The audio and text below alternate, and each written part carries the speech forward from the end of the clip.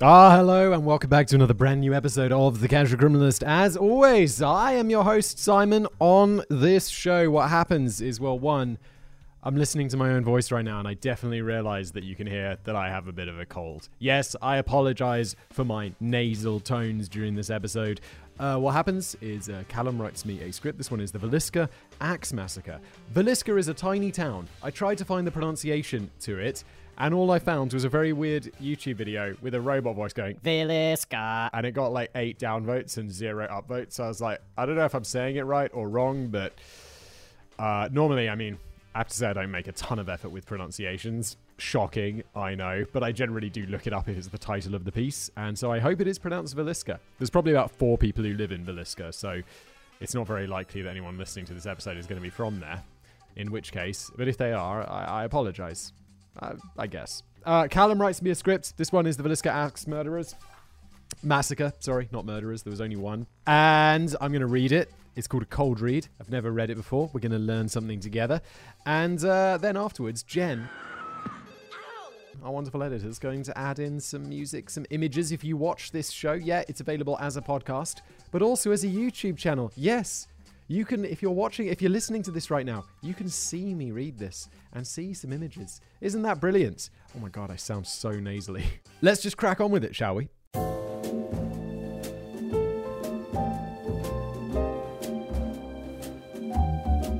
Halloween. The only time of year when it's acceptable to dress infants up like blood-spattered serial killers, or to stumble in on Harley Quinn getting off with Count Dracula in a nightclub toilet. Truly, this is one of our greatest cultural achievements. After witnessing the carnage and terror of the season, I was inspired to dig for a story which draws upon all the best elements of All Hallows Eve: bloody violence, creepy...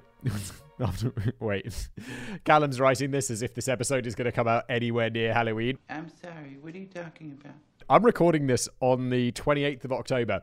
There is absolutely no chance that this is coming out before Halloween. It probably won't even have finished uploading by the time Halloween is here. I'm sorry, Callum. You gave this to me yesterday, though. What am I supposed to do? No one told me. Bloody violence, creepy legends, and, of course, a good old-fashioned haunted house. And not the kind of haunted house where underpaid teenage actors in zombie makeup try to give you jump scares. I'm talking about a proper horror house with proper horror credentials. I went to, one of those proper...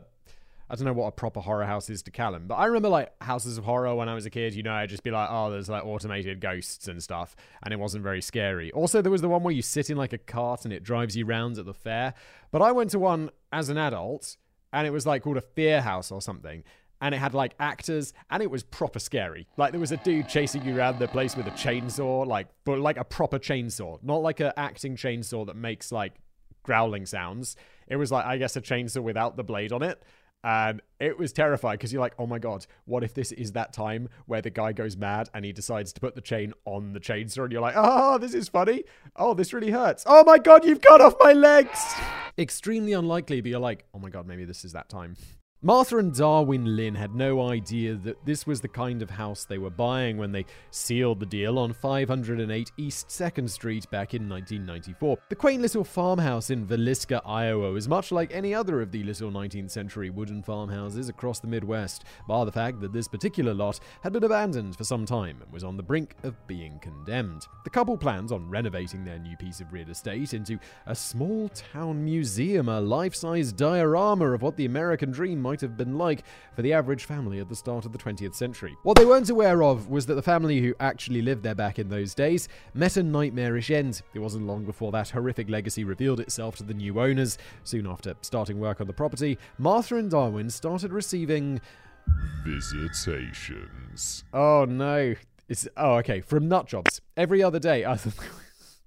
Callum definitely led me down the path of, oh God, are we talking about ghosts? But no, it wasn't visitations, it was more like visitors. From nutjobs, every other day, there would be a knock at the door from some amateur ghostbuster or self-anointed psychic. I think all psychics are self-anointed. There's no official psychic body. And if there is, there shouldn't be, because it's obviously nonsense. And they didn't have the good manners to say trick or treat. Their credentials may have been laughable, Callum and I same page, but the story they came to share was no joke. As they listened to the warnings of these uninvited guests, the couple were forced to reckon with the fact that their idyllic little house actually held a lot of dark history in its walls. 8 brutalized bodies, strange rituals, a mad priest, and a mystery that will haunt this little town in Iowa for the rest of its existence. This is the story of the Villisca Axe murders. This is the thing. If I was these people, I'd be like, sweet, I got a bargain on the murder house. Because I'm like, I mean, unless it's very recent and the person who's killed the family in the house or whatever said like, I will be back to kill all the other families who move into this house. I'll be like, wait, this house is like half the price of the other houses because someone was murdered there? That is my house. People will be like, it's haunted though. And I'm like, that's what keeps your stupid brain from getting a deal. And then my family would be killed. Should have listened about the ghosts, Simon. Should have listened, shouldn't you, Facts Boy? The Midnight Visitor. To discover why exactly a shadow hangs over that quaint little country home, we have to jump back almost 110 years to 1912. Sorry, 1912. I said it was 1914. I was watching these Villisca Axe Murder YouTube videos, trying to find out how to pronounce Villisca before starting this. Back then, 580 East 2nd Street. This is such a complicated name. Why do all American towns have this? It's like, yeah, you got to go up like 4th and 9th. 308 4th and 9th Street. Why not just be like, it's 321 Brake Street or whatever? It's not like, what's wrong with that? And it was a lovely family home occupied by the Moore family. Father Josiah, or Joe, was a respected local businessman. I have a brilliant story about the name Josiah. Brilliant story that only I will find interesting, but I will share with you. I was on a trip with a friend of mine, and he and his wife were expecting their first kid, and they were like, no, we're keeping the name secret. And I'm like, mate, if I can guess the name, will you tell it to me? And he's like, you're not going to guess the name. And I'm like, okay, it's a name that is a little bit unusual. And I'm just like, is the name Josiah? Like, sarcastically. And my mate's like, dude, his name is actually Josiah. And his name, to this day, is Josiah. And it was one of those incredible moments. My friend was like, how did you know? How did you know? And I'm like, dude, I just guessed a name that I thought was a bit, like, weird, but not too weird. Anyway, Josiah was a respected local businessman. He and his wife Sarah had 4 children, Herman 11, Catherine 10, Boyd 7, and the youngest, Paul, who was 5. The family were beloved regulars at the Presbyterian Church just a few minutes down the street, which is where they spent the day on June the 9th, 1912. That Sunday, the church was holding a special festival for Christmas Day. Each of the Moore kids and their friends joined in by performing recitations for the congregation. The festival wrapped up around 9:30 p.m., which is when the Moores said goodbye to their friends and neighbors and walked back home. They were accompanied by 2 young girls who had a sleepover planned with daughter Catherine. They were the Stillinger sisters, 12-year-old Lena and 8-year-old Ina. They stayed up together for a few more hours, sharing a plate of cookies before turning in for the night. When the family settled in, they didn't even bother locking their doors. Nobody really bothered doing it back then, since the little railroad town of 2,500 rarely saw much trouble. Even if I'm in the middle of nowhere, I'm like out in the forest, completely alone, I'm always locking my door. I'm always locking the windows because I'm like, yeah, there's no one around. Sounds like the perfect place for a murder. Everyone knew each other and thought that they had nothing to fear. Well, that was pre-June the 10th. Soon the residents of Villisca would have a very good reason to lock and bar every entryway and hide behind the sofa with a shotgun. That night, the Stillinger sisters took the guest room on the ground floor while the rest of the family retired to the 2 bedrooms upstairs. As the clock struck midnight, this pleasant little domestic scene was about to turn into a blood-soaked nightmare. It was then that under the cover of total darkness, a stranger crept up to the door of the house, eased it open, and slipped inside. He spotted the outline of an oil lamp on the kitchen table. Carefully, he lifted it and twisted off the glass chimney from the top, then bent the wick so there would only produce a faint glow to navigate by. It would have been just enough light to illuminate the head of the axe, clutched in his left hand. This was Josiah's, lifted from a woodpile in the backyard. Yo, I feel like if you're gonna go axe murdering, like obviously like you're going to this person's house to do some like killing. Do you really find your weapon when you're there? I mean, like if I'm doing premeditated murder, I mean tip, you know, we've got the casual criminalist like tip for criminals. It's like, yo, if you're gonna go do some murdering, bring the weapon with you and have a plan to dispose of it afterwards, because it seems really obvious. And if you're doing it at night, how about bringing your own form of illumination? I would say like bring a flashlight or a torch. But this is like the turn of the century, so bring your own gas lantern and a box of matches. Come on, don't be so disorganized. This axe-wielding spectre then crept down the ground floor corridor, passing by the room where the two sisters slept soundly. Carefully, he crept up the stairs and again walked right past the room where the Moore children slept. Somehow, he knew exactly where he was going. It was the door of parents Josiah and Sarah, which creaked open first. Hovering by their bed, the axeman sat down the lantern and with both hands raised the axe high above his head. With all his force, he brought the blunt end crashing down onto Josiah's forehead, most likely killing him instantly. Yeah, almost certainly killing him instantly. Sarah had only the briefest moment to react. A wound on her arm suggested that she raised it to protect herself before the axe dropped on her skull too. And I'm sorry to say, on the way back downstairs, the killer never passed by the other doorways. The midnight visitor lingered for a while afterwards, organizing the crime scene in a bizarre fashion before slipping out into the night and locking the doors behind him. Just like that, he was gone as quick as he came. So by never passing by the other doorways, it means he went in and killed everyone, right? Dude, what? I feel like often with these ones, when we're going back like 100 years, I feel like we're more removed from the crime. It's like when you talk about like, ancient Roman stuff, and then it was like, yeah, and then they slaughtered 10,000 people and hung up their bodies in like these weird ways. You're kind of like, yeah, Rome was crazy. But then if that happened like in some dictator's country like last year, it feels way more like visceral. And it shouldn't, because it's still so horrible. And even though this is 100 years ago, you kind of imagine people with gas lanterns and axes and stuff. You're still like, yeah, he murdered their whole family. It doesn't make it any less horrific. It's like just time seems to dull it a little bit, which is weird. People are probably listening now being like, Simon, what are you talking about? This is horrific. It's as horrific as it happened yesterday. Okay. You're a bad person, fact boy.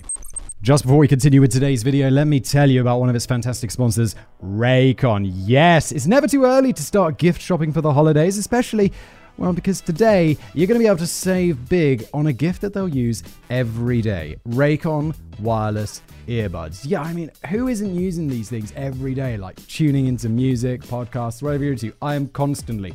Any moments I get, like walking to work in the morning, walking to the tram, walking to the shops, any moment I'm just like plugging in and listening to some tunes or some podcasts. It's just great. With seamless Bluetooth pairing and a comfortable noise isolating fit, you can start listening right away and keep listening for hours. The audio quality is amazing comparable to what you get with other premium brands, except you're like, oh, it's just the same as other premium brands? Well, yes, except it's half the price. What? The new everyday earbuds come with 3 new sound profiles to make sure everything you're listening to sounds its best with just the right amount of bass. Pure mode, podcast listening, blues, instrumental, etc. Balanced mode, podcast listening, rock, heavy rock and metal. Bass mode, hip hop, EDM, reggae. I think this is great because I often think like headphones are too focused on the bass. I think there's this misconception that everyone wants bass.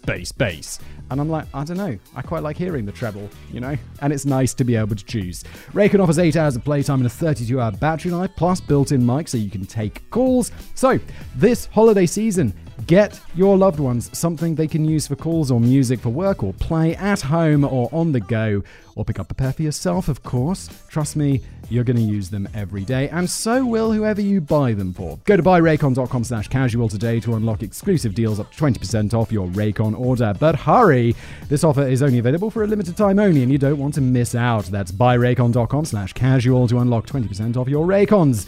buyraycon.com/casual. And now back to today's episode.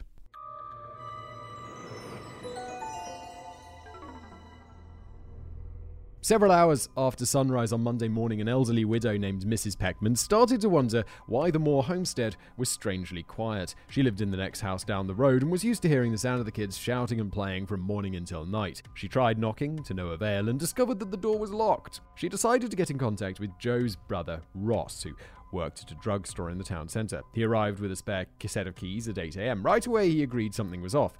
There was a sheet hanging over the glass in the doorway, and more covering the windows. As he walked through the dining area, Ross noted a plate of uneaten food left on the table, along with a bowl of murky water. Strangest of all, there were more sheets and pieces of clothing hanging over the mirrors in the hallway. What is up? This is so spooky. So why are you doing this? And also, who murders a family and is like, ooh, time for a snack? Oh, I know. Psychos, yes! Carnage curious, he went to the bottom floor guest room, creaking. I feel like that's something that people would say. It's like, yo, who has a meal after killing a whole family? And it's like, well, exactly the sort of same psycho who would kill a whole family, who kills like 4 children.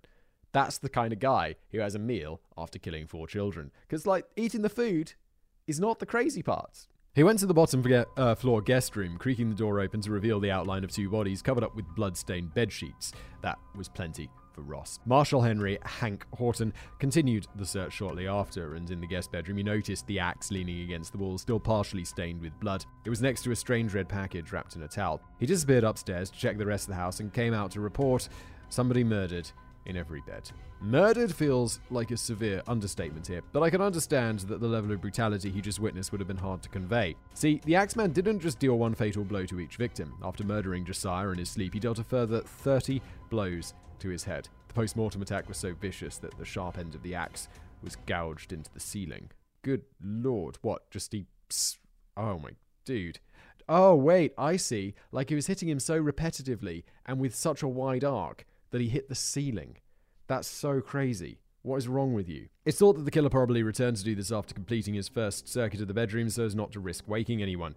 He performed the bloody ritual a total of 8 times over, which is one montage I'll pass on. Thank you very much. Yes, thank you, Callum. What came next was some kind of bizarre funeral ceremony, which could only make sense to the killer himself. He raised the sheets over the faces of some of the victims and covered the rest with clothes. He then rummaged through the drawers and closets, collecting sheets and clothing to cover every reflective surface in the house. Whatever he hoped to accomplish by that, it seems he left satisfied. The marshal, on the other hand, couldn't make sense of it. The crime was both weirdly maniacal and methodical. Probably just, I mean, this sounds like exactly the sort of thing that goes on, like someone's got something broken in their brain. Like there's something wrong with them, whether it's like they think they're like there's ghosts in the mirrors or something. They've got a mental disease. For example, the killer appears to have known exactly which bedroom to target first. They also knew that using the blunt end of the axe would prevent it from getting lodged in a wound and botching the whole thing. I sincerely hope none of you ever need to use this little tooltip. Yes, please don't. Please don't. Also, I was wondering why I used the blunt end, and now we know.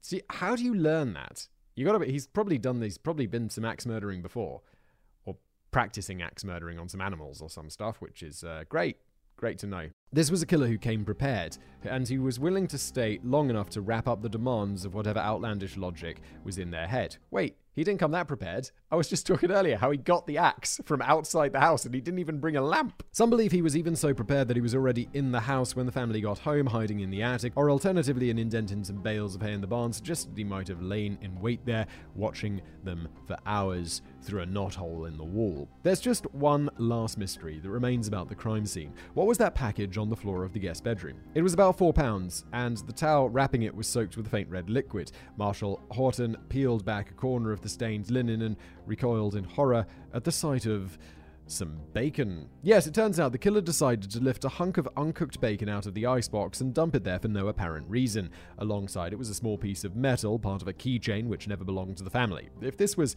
some kind of satanic ritual, it was a bloody strange one. I think it's just, this is all just crazy person. There's not going to be,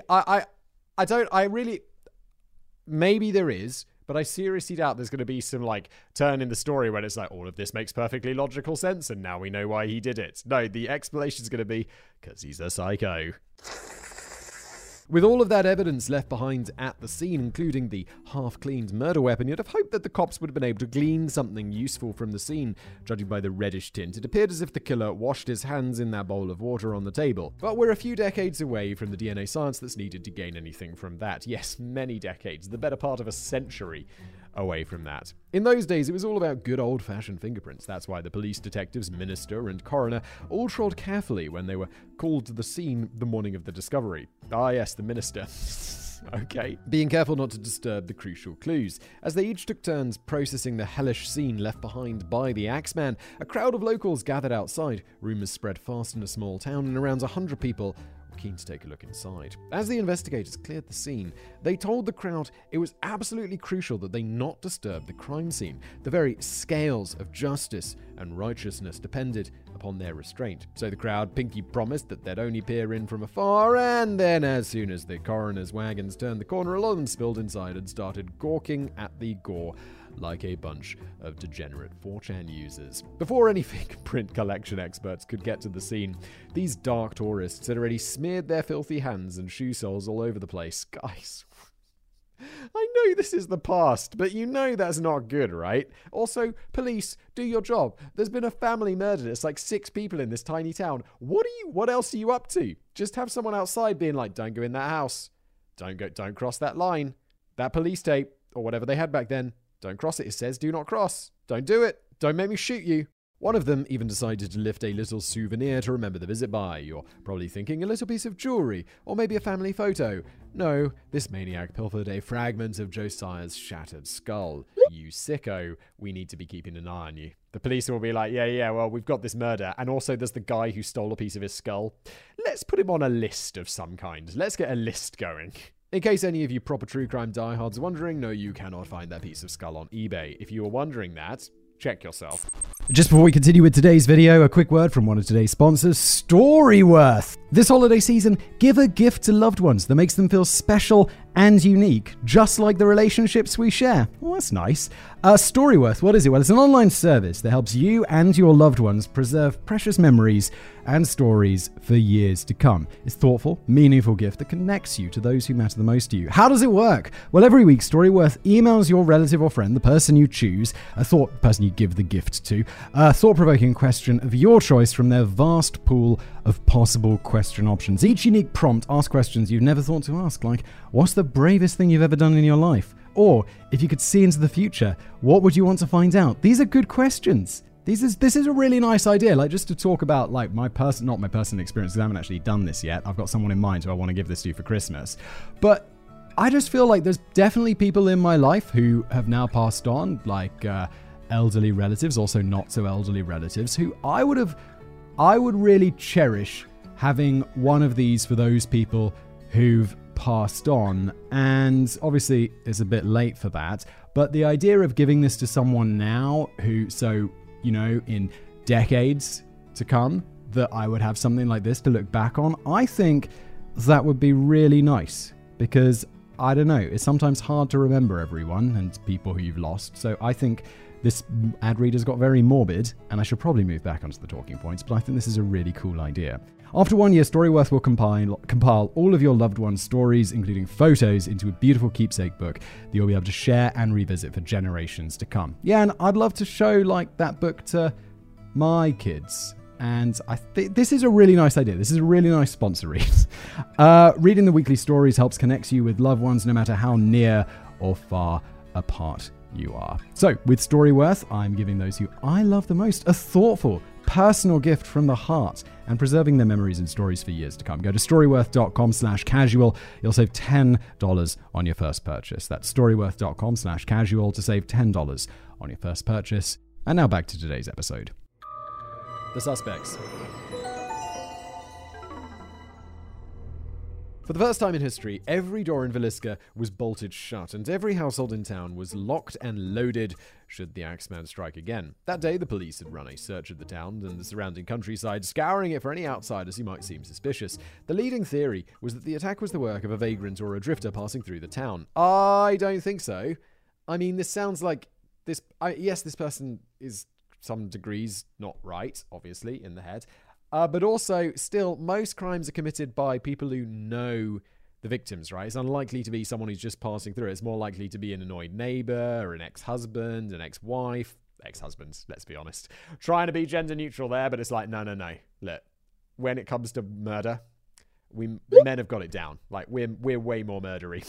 Several potential perpetrators were picked up, both locals and outsiders with histories of violent tendencies, but all had alibis. Bloodhounds were brought in to try and narrow down the search, but by then the crime scene had the scent of 100 gawking idiots in it alongside the killer. Add to this the fact that the murderer would have had the opportunity to hop on a train out of town long before the bodies were even discovered, and the chances of a fast and dramatic conclusion were nil. Around 30 trains stopped in Villisca every day, several in the early hours of the morning. The killer could have had as much as 5.5-hour head start on his pursuers. Once the hope of a quick capture evaporated, investigators and their men settled in for the long game, interviewing the townsfolk one by one to discover if anyone had the motive to harm the Moore family, which led them to the jealous competitor. First to stand trial today is a man named Frank Jones, local businessman and state senator. The connection between him and Josiah Moore began long ago, when the latter was the top salesman in Senator Jones's farm equipment company. After 7 years at the firm, Josiah decided to strike out on his own in 1907, becoming the top competitor of his old boss. This doesn't seem like a good enough... I mean, unless Josiah's about to get up to some seriously shady business dealings. I don't think... I mean, although you're always like, yeah, it's not... I know we're dealing with someone who's obviously not right, but it's like, you got to be so crazy to be like, yeah, he stole some of my business, so I murdered his family. Oh my God, what is wrong with you? What is wrong with all our criminals? Why? We need to invent some sort of brain scanning technology so we can find everyone who thinks like this, and also... No.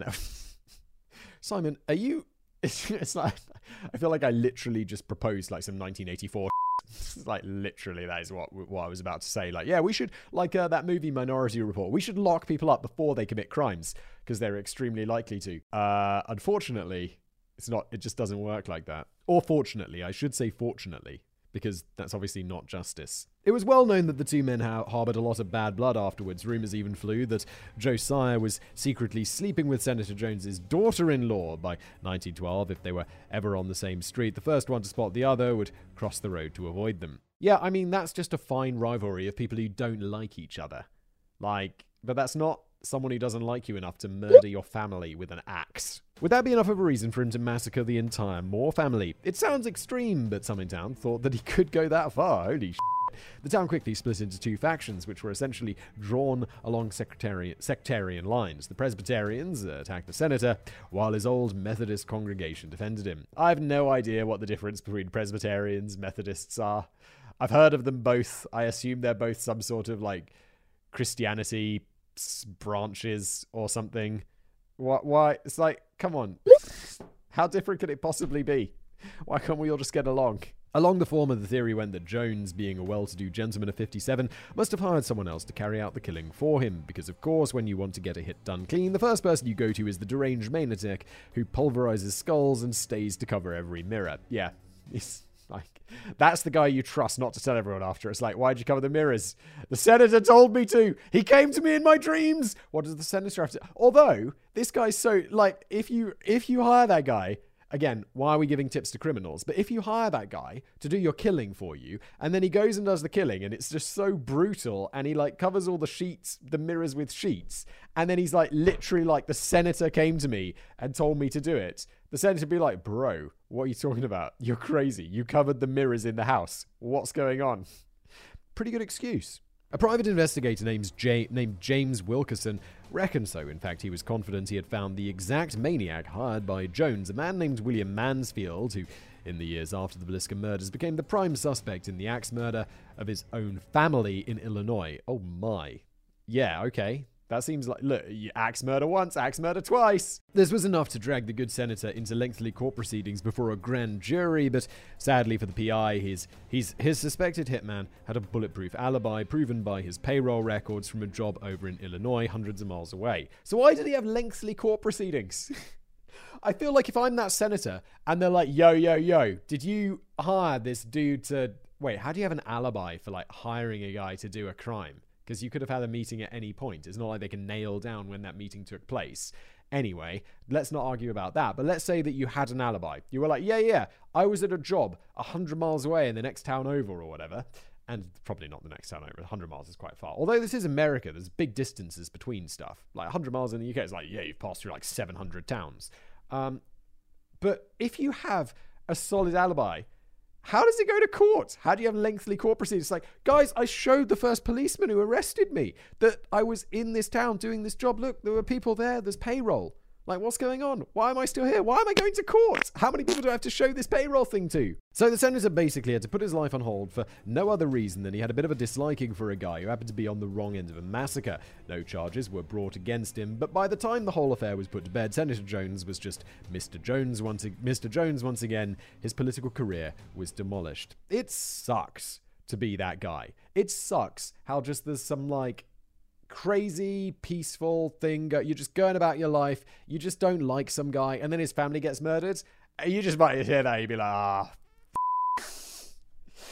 and then your life gets destroyed. Even though the evidence is thin on the ground here, some people believe that that's precisely because of how powerful a man Jones was. Could it be that he pulled some strings to smother the case against him in the crib? The father of the Stillinger sisters believed so, and took that belief to the grave.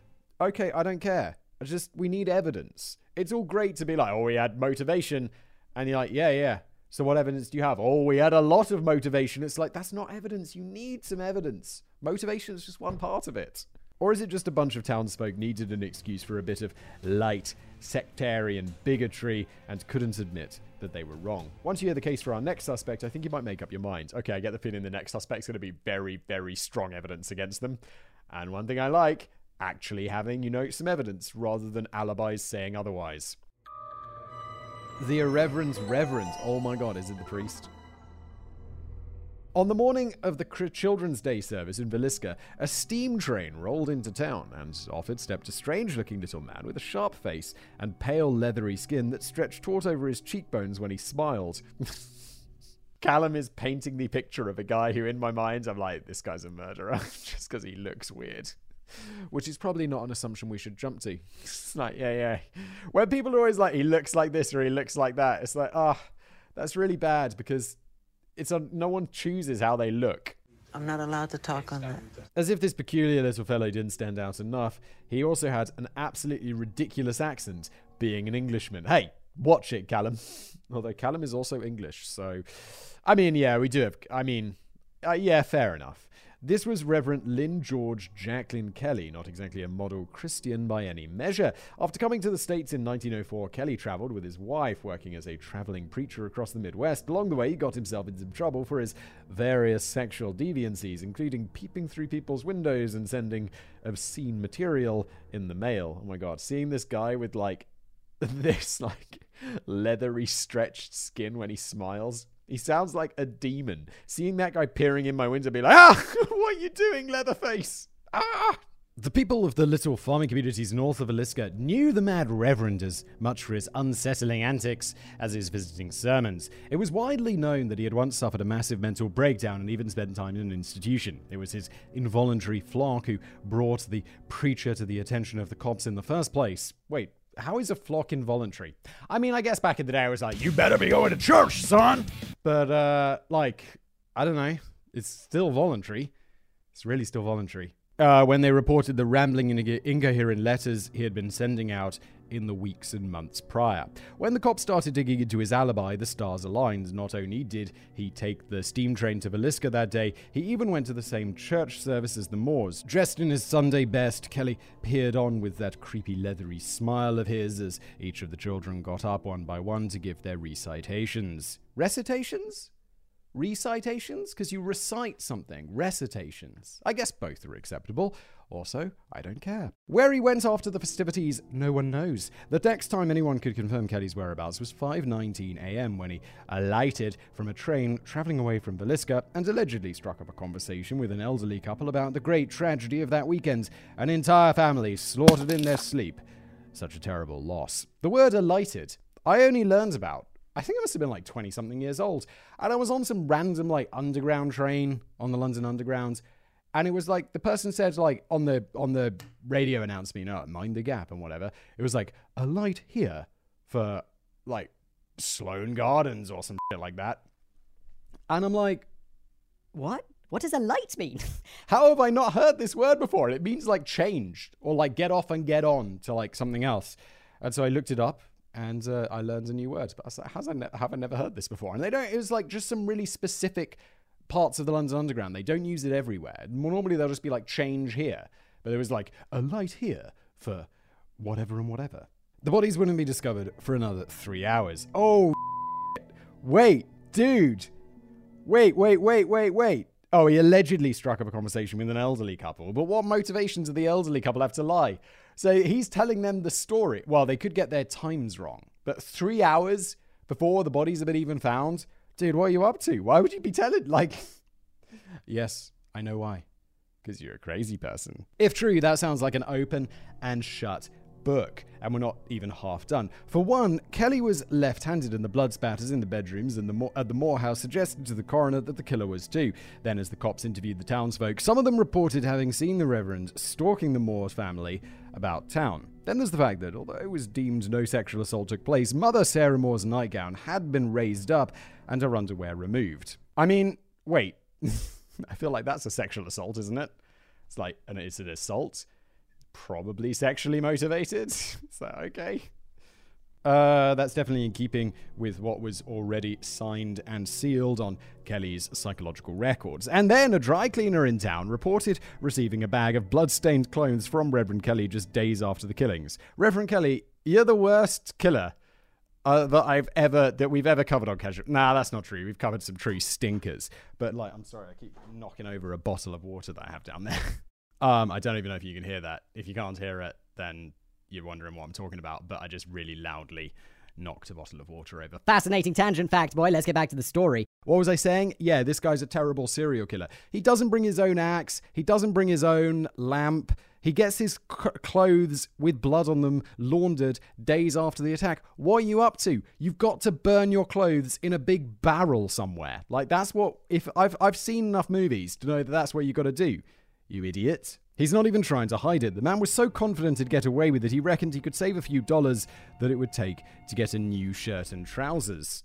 How can you be confident you're going to get away with it? It seems really obvious that you did it. Like, everything points towards you. Much of this information was discovered by the investigators several weeks after the murders. Meanwhile, Reverend Kelly had been playing detective himself. Exactly 2 weeks after the murders, local law enforcement was offering a tour of the Moore property to bring concerned parties up to speed on the evidence so far. Among those who showed up was DCI Kelly, Scotland Yard's finest, who was, of course, Reverend Kelly with absolutely no disguise. Wait. He went there pretending to be a cop?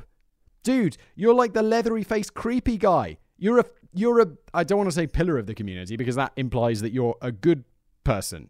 But like, you're known in the community because you're the crazy leather-faced preacher. You're like the guy who looks like a serial killer. You can't just turn up and be like, hello, I am a policeman. It'd be like, mate, we know you're the creepy reverend.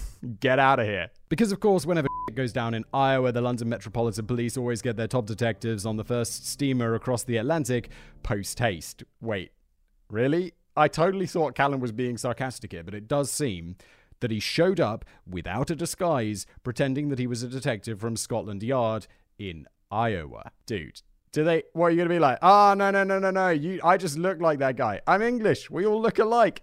You check out those janky teeth, yo. Was this Kelly returning to the scene of the crime, perhaps for a proper look at the carnage he unleashed in the darkness? It does seem to fit pretty neatly. The coverings on the mirrors could be explained by the deep shame of a religious killer. Himself, he was raised by vicars who was tormented by his own deviancies. He covers the faces to hide from his victims, then covers the mirrors to hide from himself. In case it's not clear, I've basically already made up my mind here. I sentence Reverend Lynn George Jacqueline Kelly to be hung by the neck until dead. However, the question remains, why didn't the courts agree? What? The courts didn't agree with this? This guy's guilty as hell. Hang him! Kelly was finally indicted for the murders in the summer of 1917, and while awaiting trial, the cops even managed to wrangle a confession out of him. What is going on? How did you... did I misread this? No, the question remains, why didn't the courts agree? He got away with it somehow. I mean, spoiler alert. Quote for the confession, I killed the children upstairs first and the children downstairs last. I knew God wanted me to do it this way. Slay utterly came to my mind, and I picked up the axe, went into the house and killed them. God whispered to me, suffer the children to come unto me. Dude, that's so creepy. That is so creepy. Also, as we've said many times before, if you talk to God, that's A-okay. If God talks to you, not okay. Having fun. But somehow, by the divine grace of the Almighty, he never ended up at the gallows for it. The confessor was later shot down in court after claims of police brutality, and the prosecutor's case fell apart, not once, but twice. Kelly was acquitted by 2 juries, one in September and again in November. Perhaps he was the victim of some widespread scapegoating by the desperate and devastated Villisca community on account of being a notorious regional oddball, or maybe he bumbled through a series of unfortunate coincidences that made an innocent, albeit pervy preacher appear like a monster. I know all the evidence is circumstantial, but it is some megally strong circumstantial evidence. Why haven't we fingerprinted this dude yet? Why? Come on. Oh, because all the crime scene got ruined by those idiots and the police incompetence of not keeping people out of the house. Surprise, surprise. What evidence could there be to really nail this guy? You gotta nail this guy. Come on. It's clearly him. It's clearly the weird Leatherface guy. And I know I was always like, don't jump to conclusions based on people's appearance, but it's this guy. It definitely is. Just before we continue today's video, let me give a big thank you to today's fantastic sponsor, Mack Weldon. You're a busy guy, so stop thinking about what to wear and just embrace the radically efficient Mack Weldon daily wear system. Oh my God, speaking of, I'm actually doing that right now. Before I sat down just entirely by coincidence, everything that I'm wearing right now, other than my shoes and socks, even though Mack Weldon do make socks, I don't think they make shoes, is Mack Weldon. I'm wearing their jumper. It's a grey sweater. I can't remember what it's called. I'm wearing one of their polo shirts. Most importantly, I'm wearing their radius pants. These are what we'd call trousers in the UK, and they're just amazing. They look smart, so I wear them to work. I wear them out about with like a smart jacket and stuff, but they're also insanely comfortable. Mack Weldon's daily wear system is a selection of clothes rooted in smart design, made with performance fabrics, and built to work together. From breathable t-shirts and polos to stylish button-ups and shorts, underwear, and beyond, Mack Weldon makes it easy for you to dress for work, leisure, and play, or wherever your summer takes you. I guess summer feels very out of date, guys. It's moving into winter. And, like I just said, I'm wearing a jumper from Mack Weldon. I also have an amazing hoodie from them, which is like a zip on the front. It's fantastic. I've worn their stuff for years. They've been a long-time sponsor of mine, and I love all their stuff. I got like 3 different pairs of these radius pants. They're pretty much anything I wear. I used to wear like jeans. I used to wear like chinos. Now I just wear Mack Weldon's radius pants. I'm not even joking. They're just, it's just all I wear because they're smart and comfortable. It's just perfect. Talk about how the clothes are designed to work together. Well, they do. Obviously, I'm wearing them all together right now. It's just super comfortable. It's just better. It's just better. I really honestly feel like I could go for a run in these clothes. I mean, obviously, then I'd have to wash them, but just the flexibility of the fabric, it's cooling, it's well ventilated, it's just perfect. So, buy some stuff from Mack Weldon's daily wear system. You'll get 20% off your first order. Just visit mackweldon.com/casual and enter the promo code casual. That's mackweldon.com/casual. Promo code casual for 20% off. Mack Weldon. Radically efficient wardrobing. I like that. It is radically efficient. It's just better. Check it out, and let's get back to the episode. The serial killer.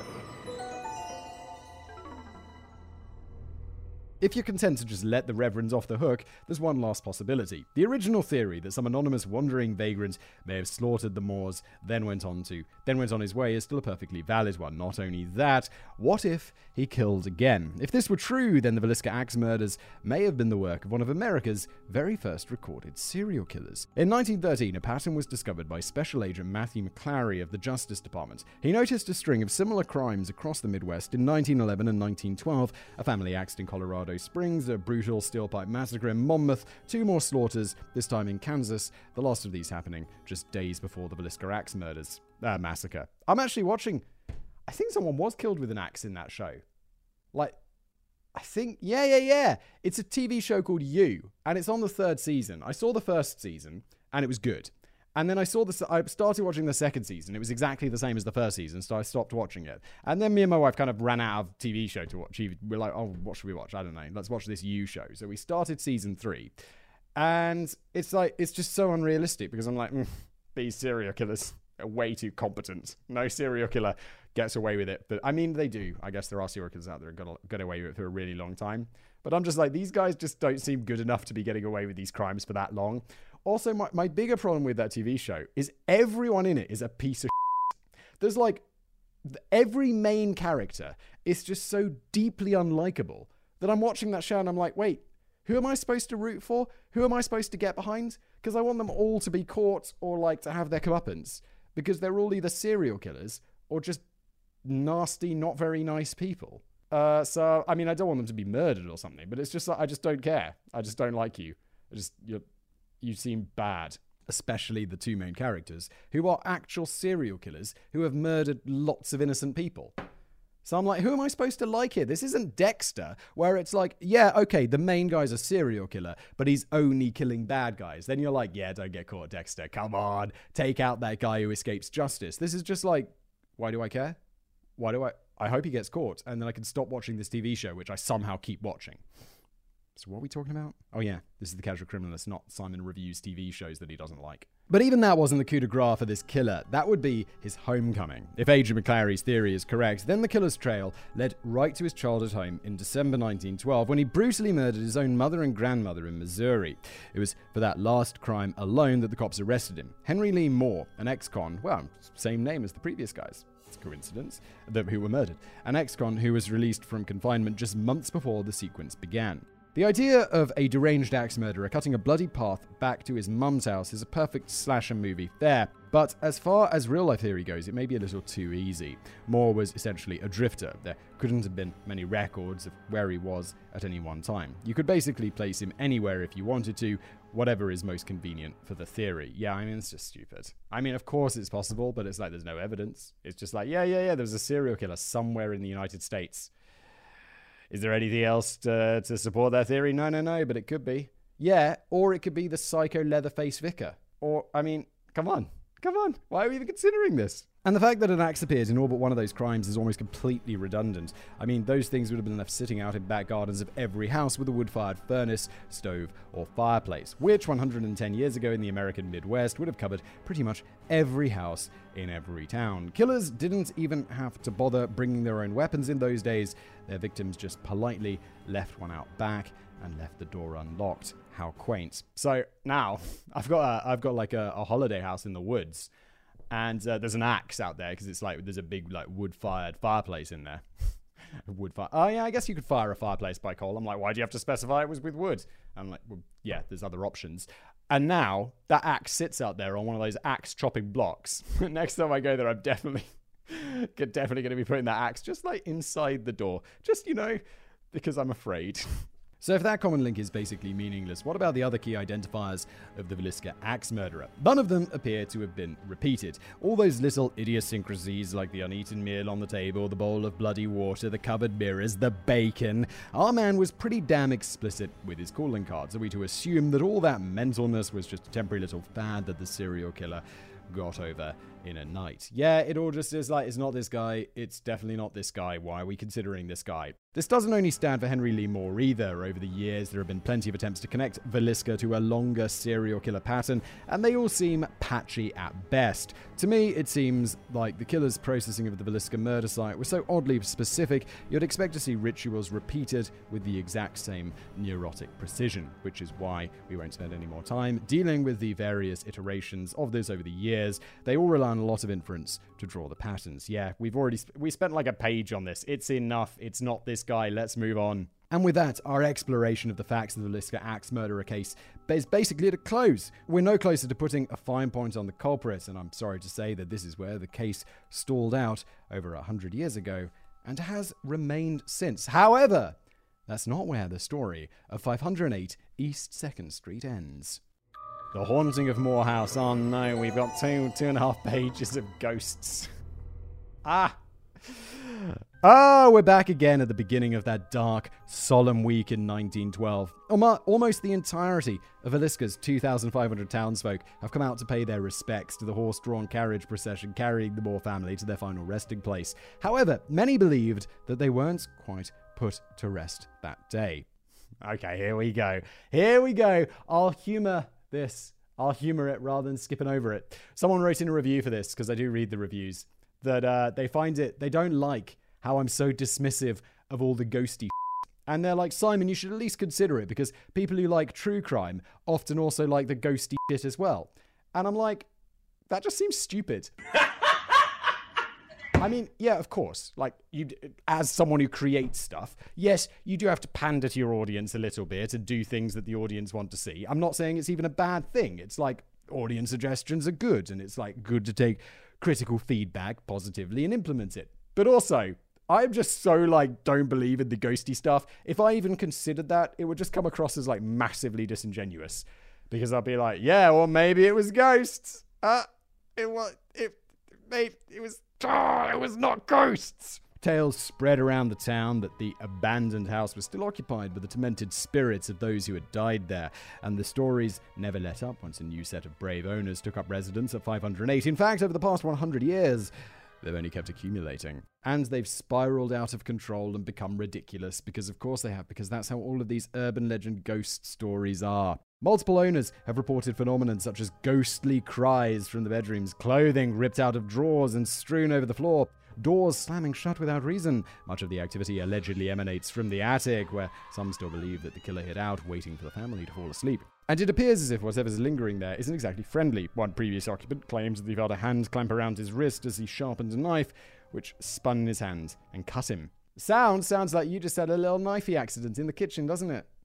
I mean, we all cut ourselves occasionally. Big knives, like chop, chop, chop. Ow! It's not a ghost. It's just you cut yourself. Idiot. If you stay in the house past midnight, you might see a strange fog drift through some rooms at the precise moment the murders occurred, or spot a shadowy axeman at the end of your bed. Spooky stuff. All of this was enough to force one family out just one day after moving in. Is that true? Is that even true? I mean, there must be property records, so I guess it just sounds like such a lie. One day. When the ghost hunters rocked up at the door to bring Martha and Darwin then up to speed on all the blood, guts, and haunting we've just covered, they were stunned. Nobody had warned them that their quaint little domestic history museum was actually the true final resting place of 8 miserable specters. So, did they call a priest to purify the house and finally lay the demented spirits of more family to rest? Did they Oh, they smell some money. They're going to turn this into like a ghost museum. For sure. Wait, did we talk about that in the beginning? I feel like I know this for sure. I'm so confident about this. Instead, they slapped a sign outside reading Villisca Axe Murderer House and started charging $10 a pop for entry because, of course, the tortured souls of those poor innocent victims are trapped there anyway, so why not turn their eternal prison into a spooky ghost zoo?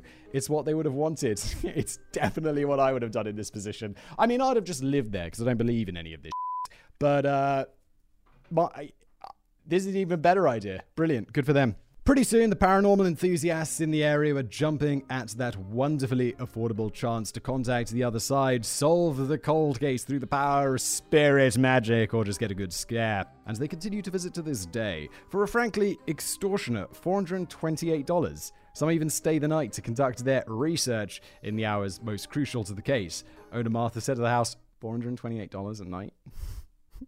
What the fuck is this, the Four Seasons? I feel like there's something there. If indeed there are spirits, you have to realize that 6 of them are children. I don't know if the murderer still exists there, but there have been a few things that have happened that aren't exactly calming, but I don't like to dwell on it. Alright, yeah, sell your stupid ghost house. Well, you would say that, love. Yeah, would kind of kill the business otherwise. Sounds to me like a few creaky pipes, drafty windows, and a dumbass who cut his finger and blamed it on a ghost. I'm no expert, of course. Unlike the Travel Channel's esteemed Ghost Adventures crew, who filmed an episode of their paranormal investigation show there in 2010. They claim to have recorded the voice of the murderer himself saying, "I killed 6 kids," which is strange because literally nobody suggested the killer died there. But if we go any further down this rabbit hole of half-baked spirit science, we'll be here until next Halloween. I think we've shown plenty of evidence that there is a hell of a lot to be terrified of out there without having to dive into the supernatural, killer drifters, perverted preachers, and the horrific violence which flesh and blood hunters are capable of enacting on each other when at their most vicious and depraved. Though I'm not sure any of those would make for a good Halloween costume. The Leatherface dude sounds like a good Halloween costume. Creepy Wrap up. And that brings us to the end of the tale of the Villisca Axe murders. A century of gory crime scene reports, dramatic memories, and dubious hauntings. It was a crime that might have been solved were it not for the catastrophic irresponsibility of a bunch of gawking locals who contaminated the scene early on, perhaps stealing away any chance for justice for the Moore family. As a result, we're left today balancing a few possibilities. Whether you believe that the senator managed to wrangle his way out with his connections, no, he just had a good alibi. Why is that so hard to get your head around? Or some serial slasher was annihilating families across America, or like me, you're convinced the evidence against the Reverend seems to be a bit too clear to be ignored. Either way, it does, even if it is all circumstantial, which it obviously is, it's just so much more than the basically zero evidence that exists against the other guys. There's like the senator is like, well, he didn't like the guy very much. And that's it. Has an alibi. And then there's the ridiculous axe murderers traveling across America. Or it's the other guy who was like, there was tons of circumstantial evidence about. Good Lord. The reality is that 110 years later, all we'll ever have is speculation. In closing for today, I'm not a big believer in the supernatural. Good. But maybe it's better to be safe than sorry. If I ever become the victim of a brutal murder, please call an exorcist or something before anyone tries to monetize my tormented soul. I'd rather not spend my afterlife chasing idiots around with tape recorders. Callum, if you're brutally murdered, I mean, I don't want to that would be a pretty epic episode of The Casual Criminalist. That would get some attention. We'd be in the media. I mean, I'd be in the media because you'll be dead, for sure. I mean, I'm not hoping for your death, Callum. Just to be absolutely clear, that was entirely sarcastic. Dismembered appendices. Number 1. On the exact same night of the Moore murders, there was an incident at another house in Villisca which suggested that the killer might have tried to kill again that quickly. Local telephone operator Zena Delaney might have been the axeman's second victim that night when she heard footsteps approaching her door and watched the handle start rattling. Thankfully, being a single woman, she was one of the few in town who actually locked her door like a sensible person. Number 2. 1912 wasn't the only time the cops had been called out to 508 East 2nd Street. In 2014, they were called to interrupt one of the supernatural sleepovers. A team of paranormal researchers were playing Ghostbusters when one cried out for help. When the others found him, he had stabbed himself in the chest. That's dedication to the grift. I'll give him that. Yeah, that is so weak and stupid, and I hate this. This has been an episode of The Casual Criminalist. I do hope you enjoyed it, other than, of course, the absolutely mandatory bashing on ghost stories. Then in that case, if you love ghosts, if you're like Simon, I wish you'd explored the ghost angle more, head on over to Apple Podcasts and leave me a bad review. If you enjoyed this show, though, I do appreciate good reviews. I'm not sure how Callum feels about them. Probably good about good reviews, I guess. Probably would. Leave us a review if you're watching this on YouTube. Hello there. Please smash that like button. Make sure you're subscribed. And as always, I'll see you next time.